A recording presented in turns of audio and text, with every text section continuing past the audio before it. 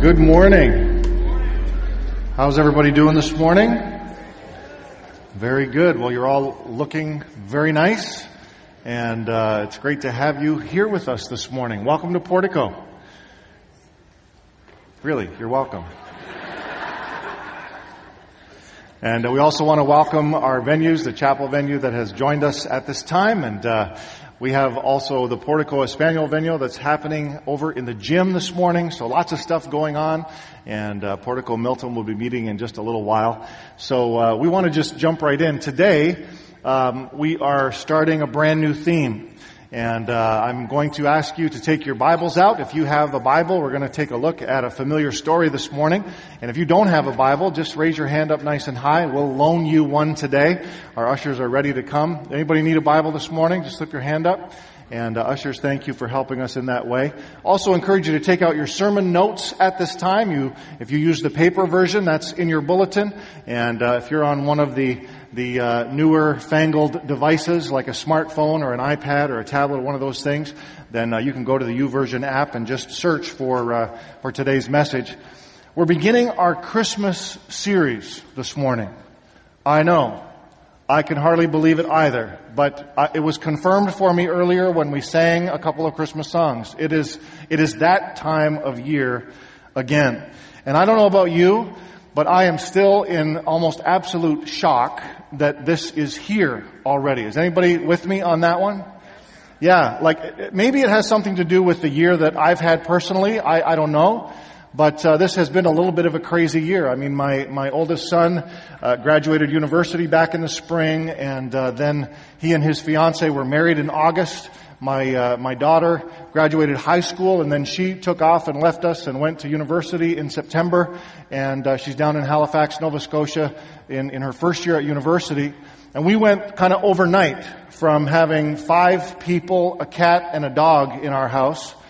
And then it was almost like instantly, it was just my wife and I and our little dog.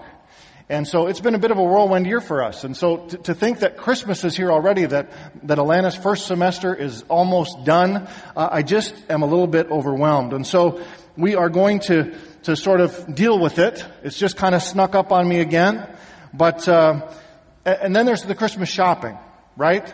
Any of you done your Christmas shopping? Oh, about 2 people. Don't wait till the last minute. It's okay. You got lots of time.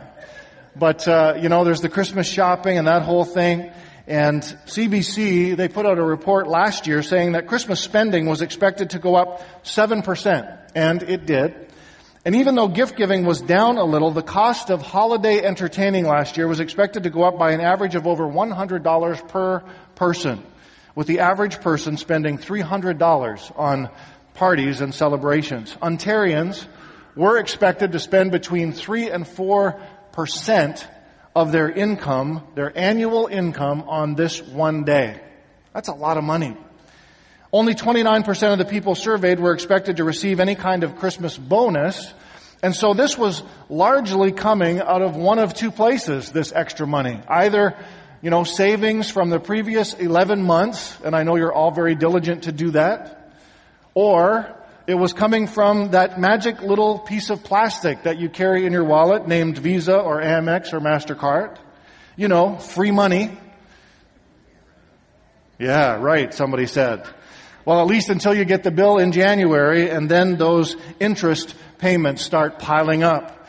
And it's not like we don't already have lots of places to put our money, right?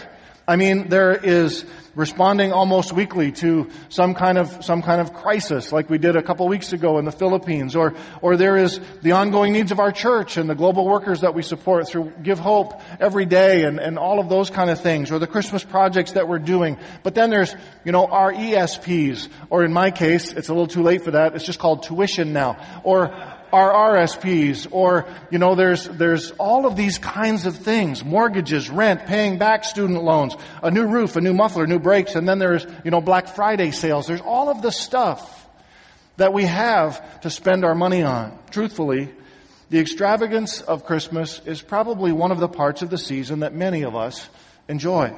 The extravagance of the lights, the parties, all of the parades, the celebrations, and so on. We like the big show. More than 500,000 light bulbs are used in Disney's Christmas parade. Did you know that? More than 500,000. Last night, downtown, there was a huge celebration, the Cavalcade of Lights, where the tree was lit. It was reportedly spectacular, but I'm pretty sure it wasn't cheap.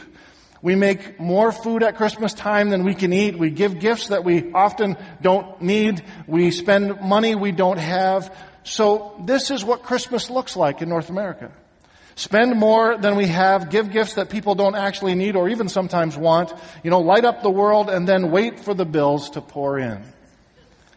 Well, what if this year we did something different? Something a little bit crazy. Something radical. Why don't you watch the screens for just a moment?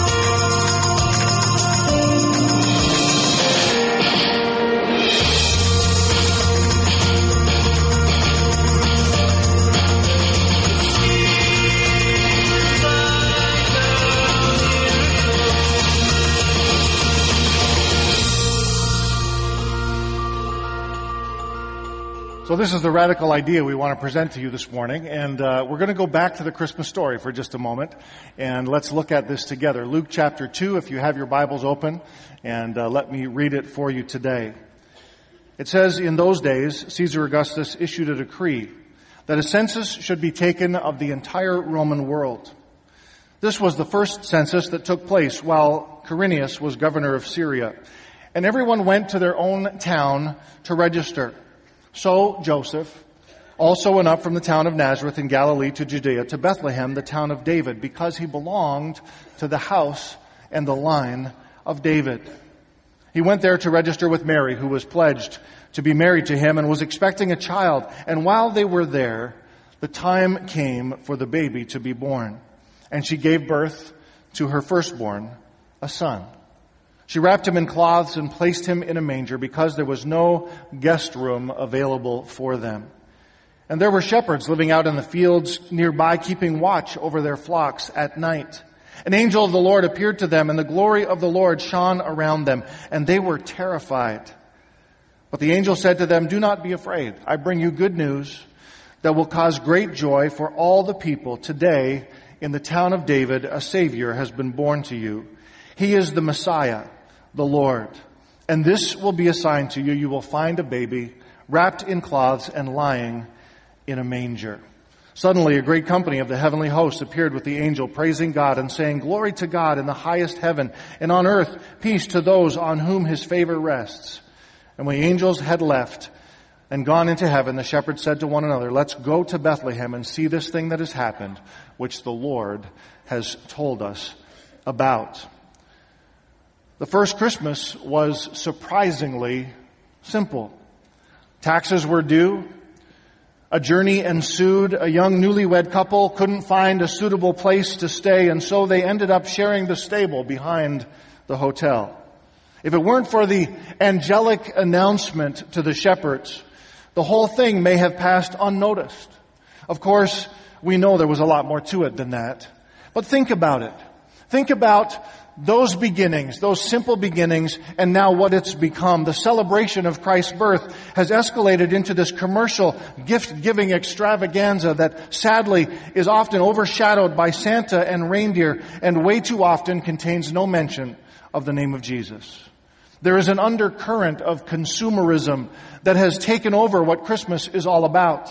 It's the idea that we have in our North American culture that says, if a little is good, then more is better, and a lot is the best, right? Isn't that how we think? Go to Google, go to YouTube and search Christmas lights to see some of the lengths that people will go to in decorating their houses. Some of them are very beautiful, of course, no issue there, but the extravagance can approach ridiculous.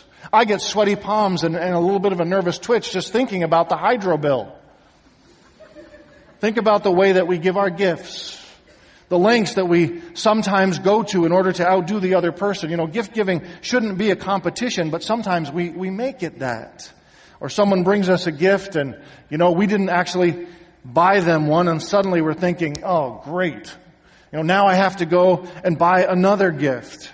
Now I look like an idiot, right? I know that's how you think. Worse, I'm going to have to go shopping again. Of course, the issue here for me is not the giving. Please understand. It's the spending. I'm all about the giving. And so is God, by the way. But the excessive and extravagant spending that we do, especially at Christmas time, is what I have issue with. And I'm not just pointing fingers. I'm looking this way too. So what if we did something a little crazy this year? What if we spend less, but give more? What if we spend less and give more? I know it's radical. It's not normal. It's not what we do in our culture. We've already determined that, but I'm just asking the question, what if we were to spend less and give more? Now, not only is this not the norm in our culture, it's also not the story of history. This idea that a little is good and more is better and a lot is the best, it's not a new idea. Our tendency for greed and to consume has been one that's been handed down to each new generation for thousands of years. History tells a story of conquest. I did just a little research about the various conquests that have happened throughout history, from ancient Egypt all the way until now. Groups of people have tried to get more. More land, more control, more power, more wealth.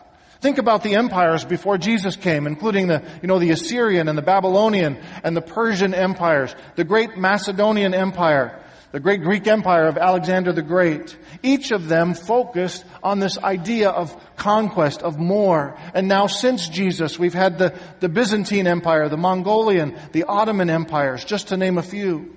And one of the outstanding things about them is not just the conquests, but the incredible wealth and extravagance that was a characteristic of them all. I've had the opportunity to travel and see some of the ruins and some of the archaeological finds, some of the art and architecture from a few of these periods. And it all points to incredible extravagance and wealth for a few. And the Roman Empire that was in control at the time of the birth of Jesus was no different. It was characteristic, we're told, of amassing disproportionate wealth and military power, according to one author. The emperors were worshipped as gods, and it was Augustus who was in the seat when Jesus was born in Bethlehem, and Herod was the Roman-placed puppet king of Judea. But the nation of Israel, who were under the rule of Herod and the Romans, were looking for something else. They were looking for a Messiah. One that was promised hundreds of years before through prophecy. One who would bring the Jewish nation from darkness into light. Who would be the Savior of the world. And of course, true to form, and what they knew and had experienced from history, they were expecting a conquering king.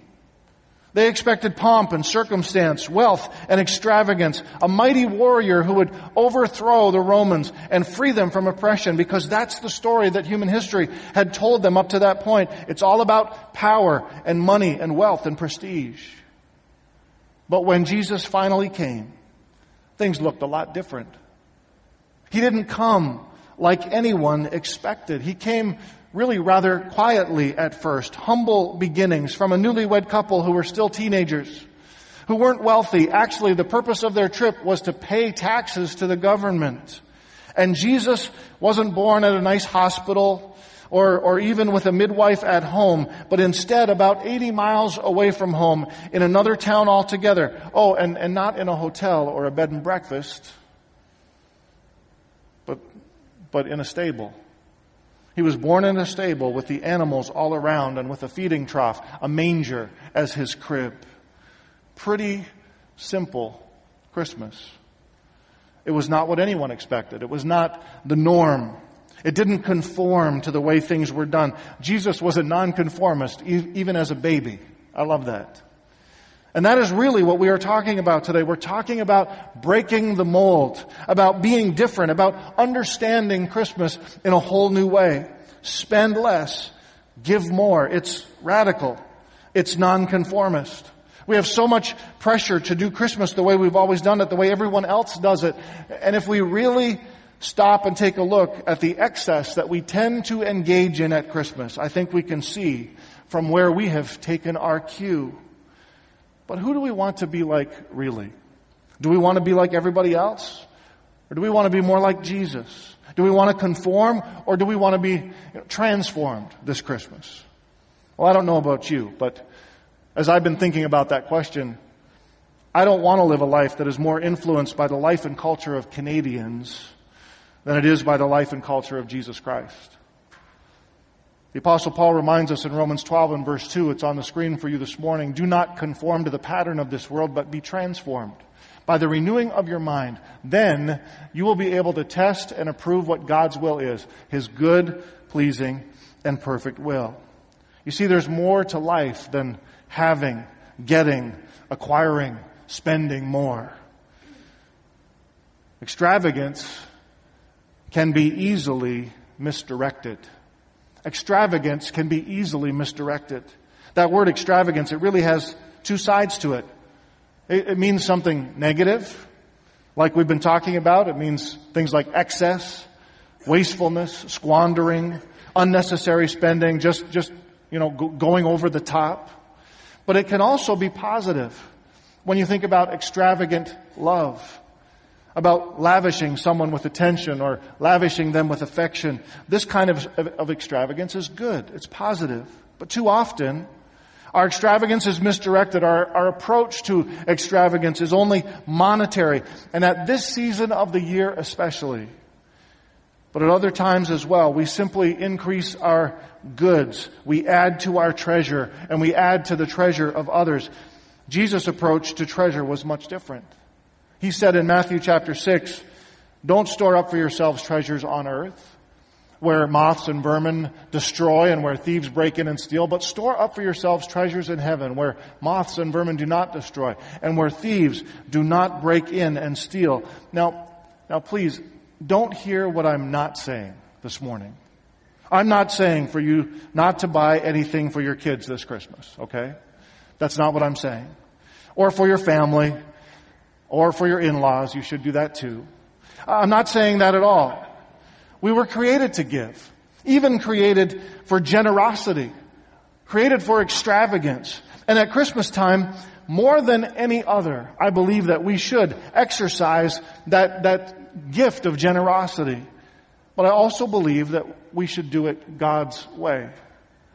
If we look at the Christmas story, we look at the birth of Jesus, it was a very simple one. And instead of a king's procession, instead of luxury and wealth and pomp and circumstance, God chose to have His Son enter the world via this ordinary couple, a carpenter and his wife in a little town called Bethlehem. Natural childbirth in a smelly stable. Not just simple, but unusually simple. The only big announcement, and it was a spectacular one, was given to a few shepherds out on a lonely hillside who were watching their sheep. I mean, why not the whole town? Or why weren't there multiple choirs of angels simultaneously making the announcement all around the country? I mean, surely the shepherds didn't deserve to hear the news any more than anyone else in Israel at the time. To think of that, to think that kind of thing would be absolutely ridiculous, that they were somehow more deserving. So why did God choose to do it this way? He could have made it the announcement of the century. He could have done it up big and gone to great expense, but he didn't, because he wanted to show us that it's possible to spend less and give more. There's a paradox here. There's an irony. It doesn't seem to make sense that the God of the universe would allow His only Son, the Savior of the world, to slip into existence relatively unnoticed. And yet, that is exactly what He did. God's gift to us, it had the look of simplicity. But the true and underlying value of His gift was much more than anything we could ever receive. So, what if we made it our goal this Christmas to spend less, but give more? It's not that extravagance is altogether wrong. It's just that it can be easily misdirected. Think about even how we decide to, package or wrap the gifts that we are placing under the tree. Some of you spend more time wrapping than you do shopping. Right? Do we have any of those people in the room? You don't have to raise your hand. It's okay. But you want every piece of ribbon placed perfectly in order to properly display the value of the gift. And actually, sometimes it's the way that we camouflage a lousy gift, right? Yeah, socks, underwear. We wrap it all up really nice. We put a bow on it. It's like, ooh, wow, look at that. Personally, like many men I know, I like the recent popularization of the gift bag. Now the biggest decision is finding the right color of, tissue paper to go inside the bag. You just crumple it up. A few little ruffles here and there. You make sure a little bit sticks out the top a little, and bam. You've got yourself one beautifully wrapped gift, right, men? Let's hear it for the gift bag. It's like we feel that looks are almost important as what's inside. If it's not all, showy and bold and beautiful, then the value seems to decrease. But that's thinking in human terms, isn't it? Jesus came.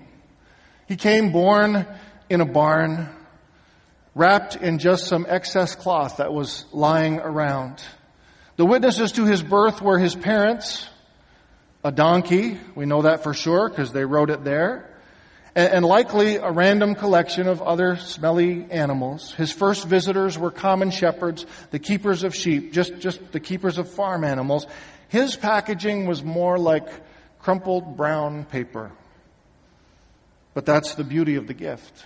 You see, God intentionally chose the lowest place He could find, the most humble beginnings, for the most amazing of gifts.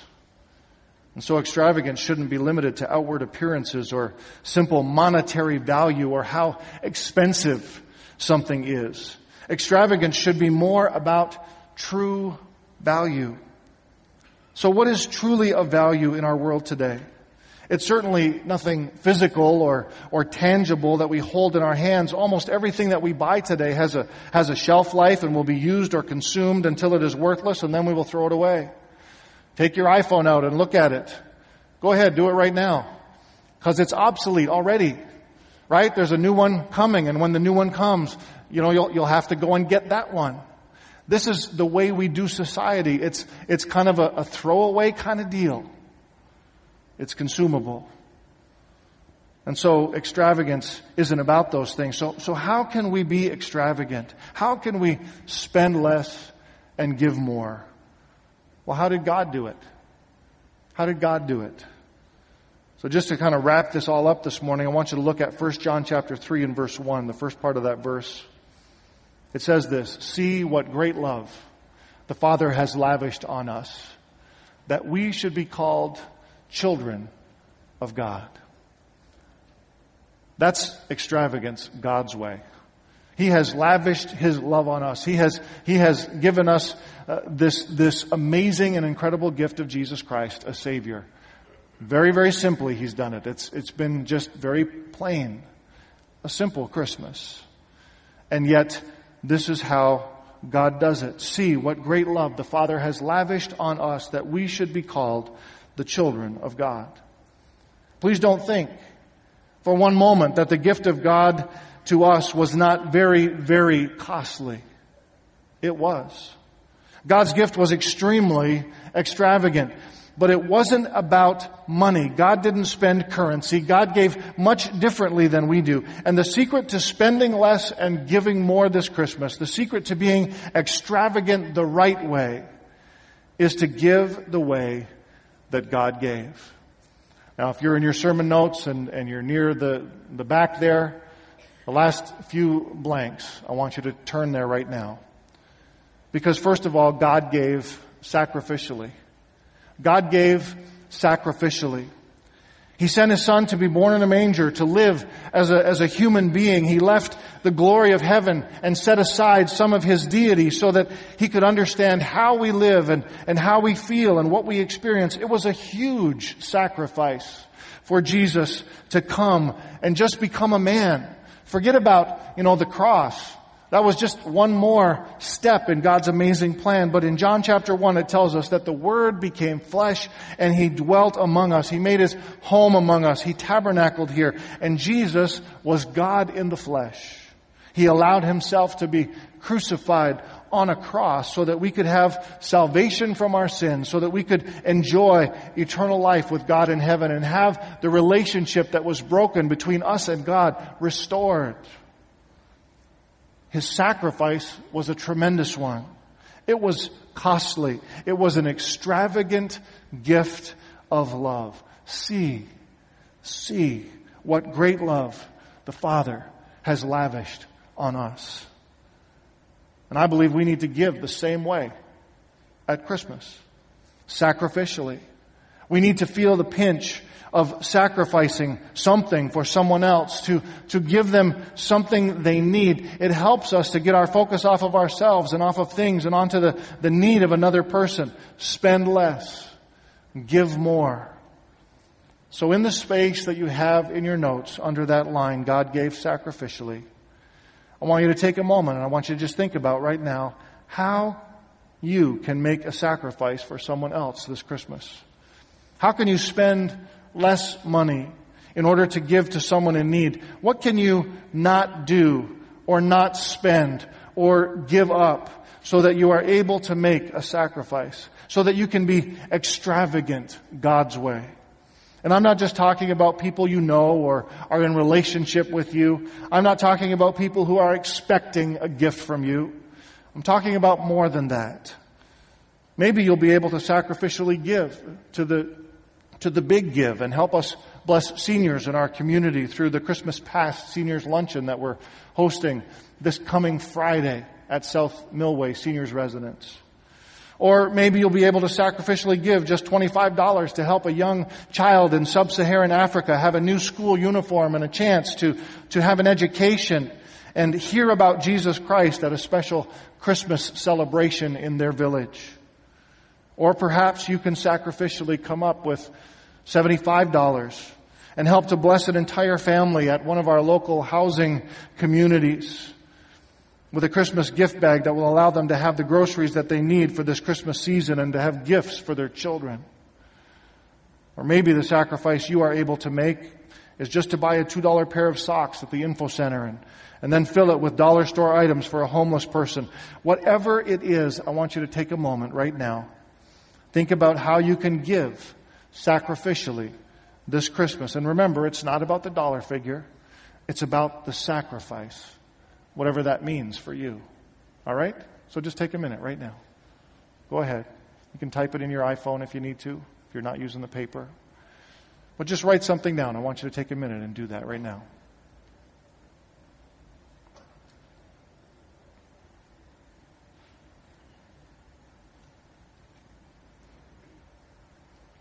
God gave sacrificially.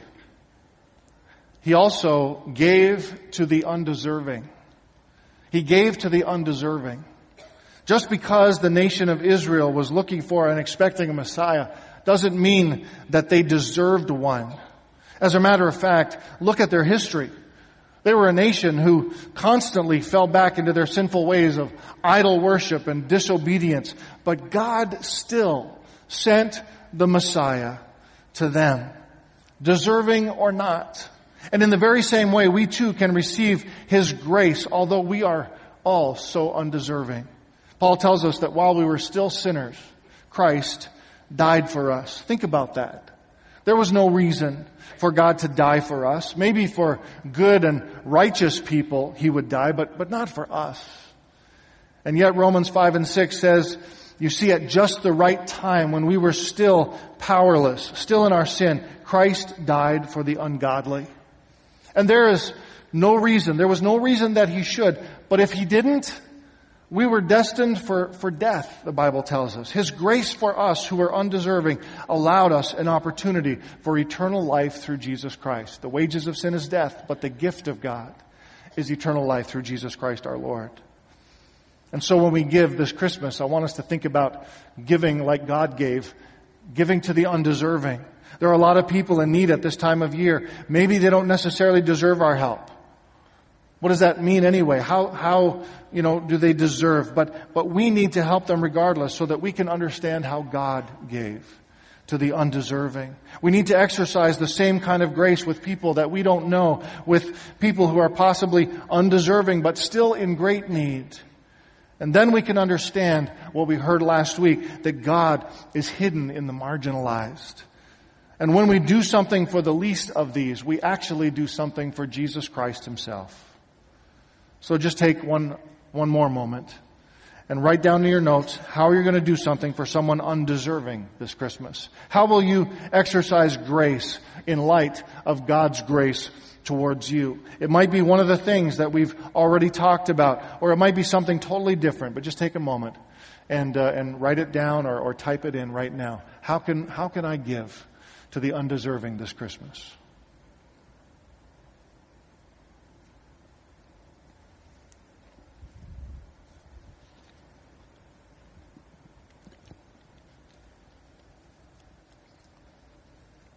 God gave sacrificially. He gave to the undeserving. And then lastly, God gave of Himself. God gave of Himself. John 3:16 says that God so loved the world that He gave His one and only Son, that whoever believes in Him should not perish but have eternal life. He gave His only Son.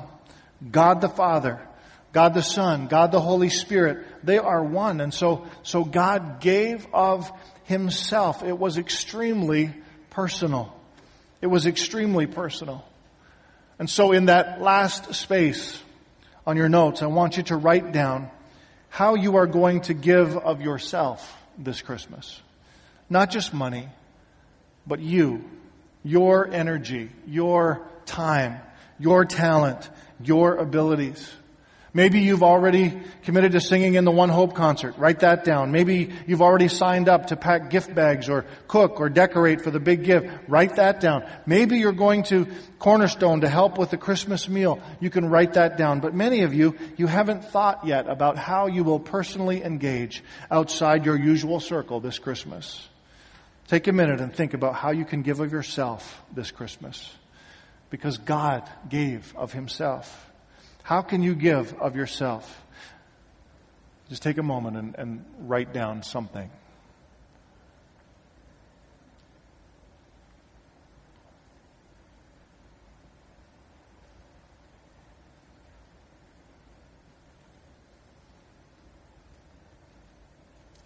Now I want you to take a minute and look at what you've written down in those 3 spaces. Maybe you just thought about it. Maybe they're just thoughts in your mind. But whatever it is, that's how you can spend less but give more this Christmas. That's how you can sort of stop the train of extravagance and consumerism at Christmas time and begin to give the way that God gave. I love giving gifts to my kids. I love Christmas. It's one of the most fun times of the year.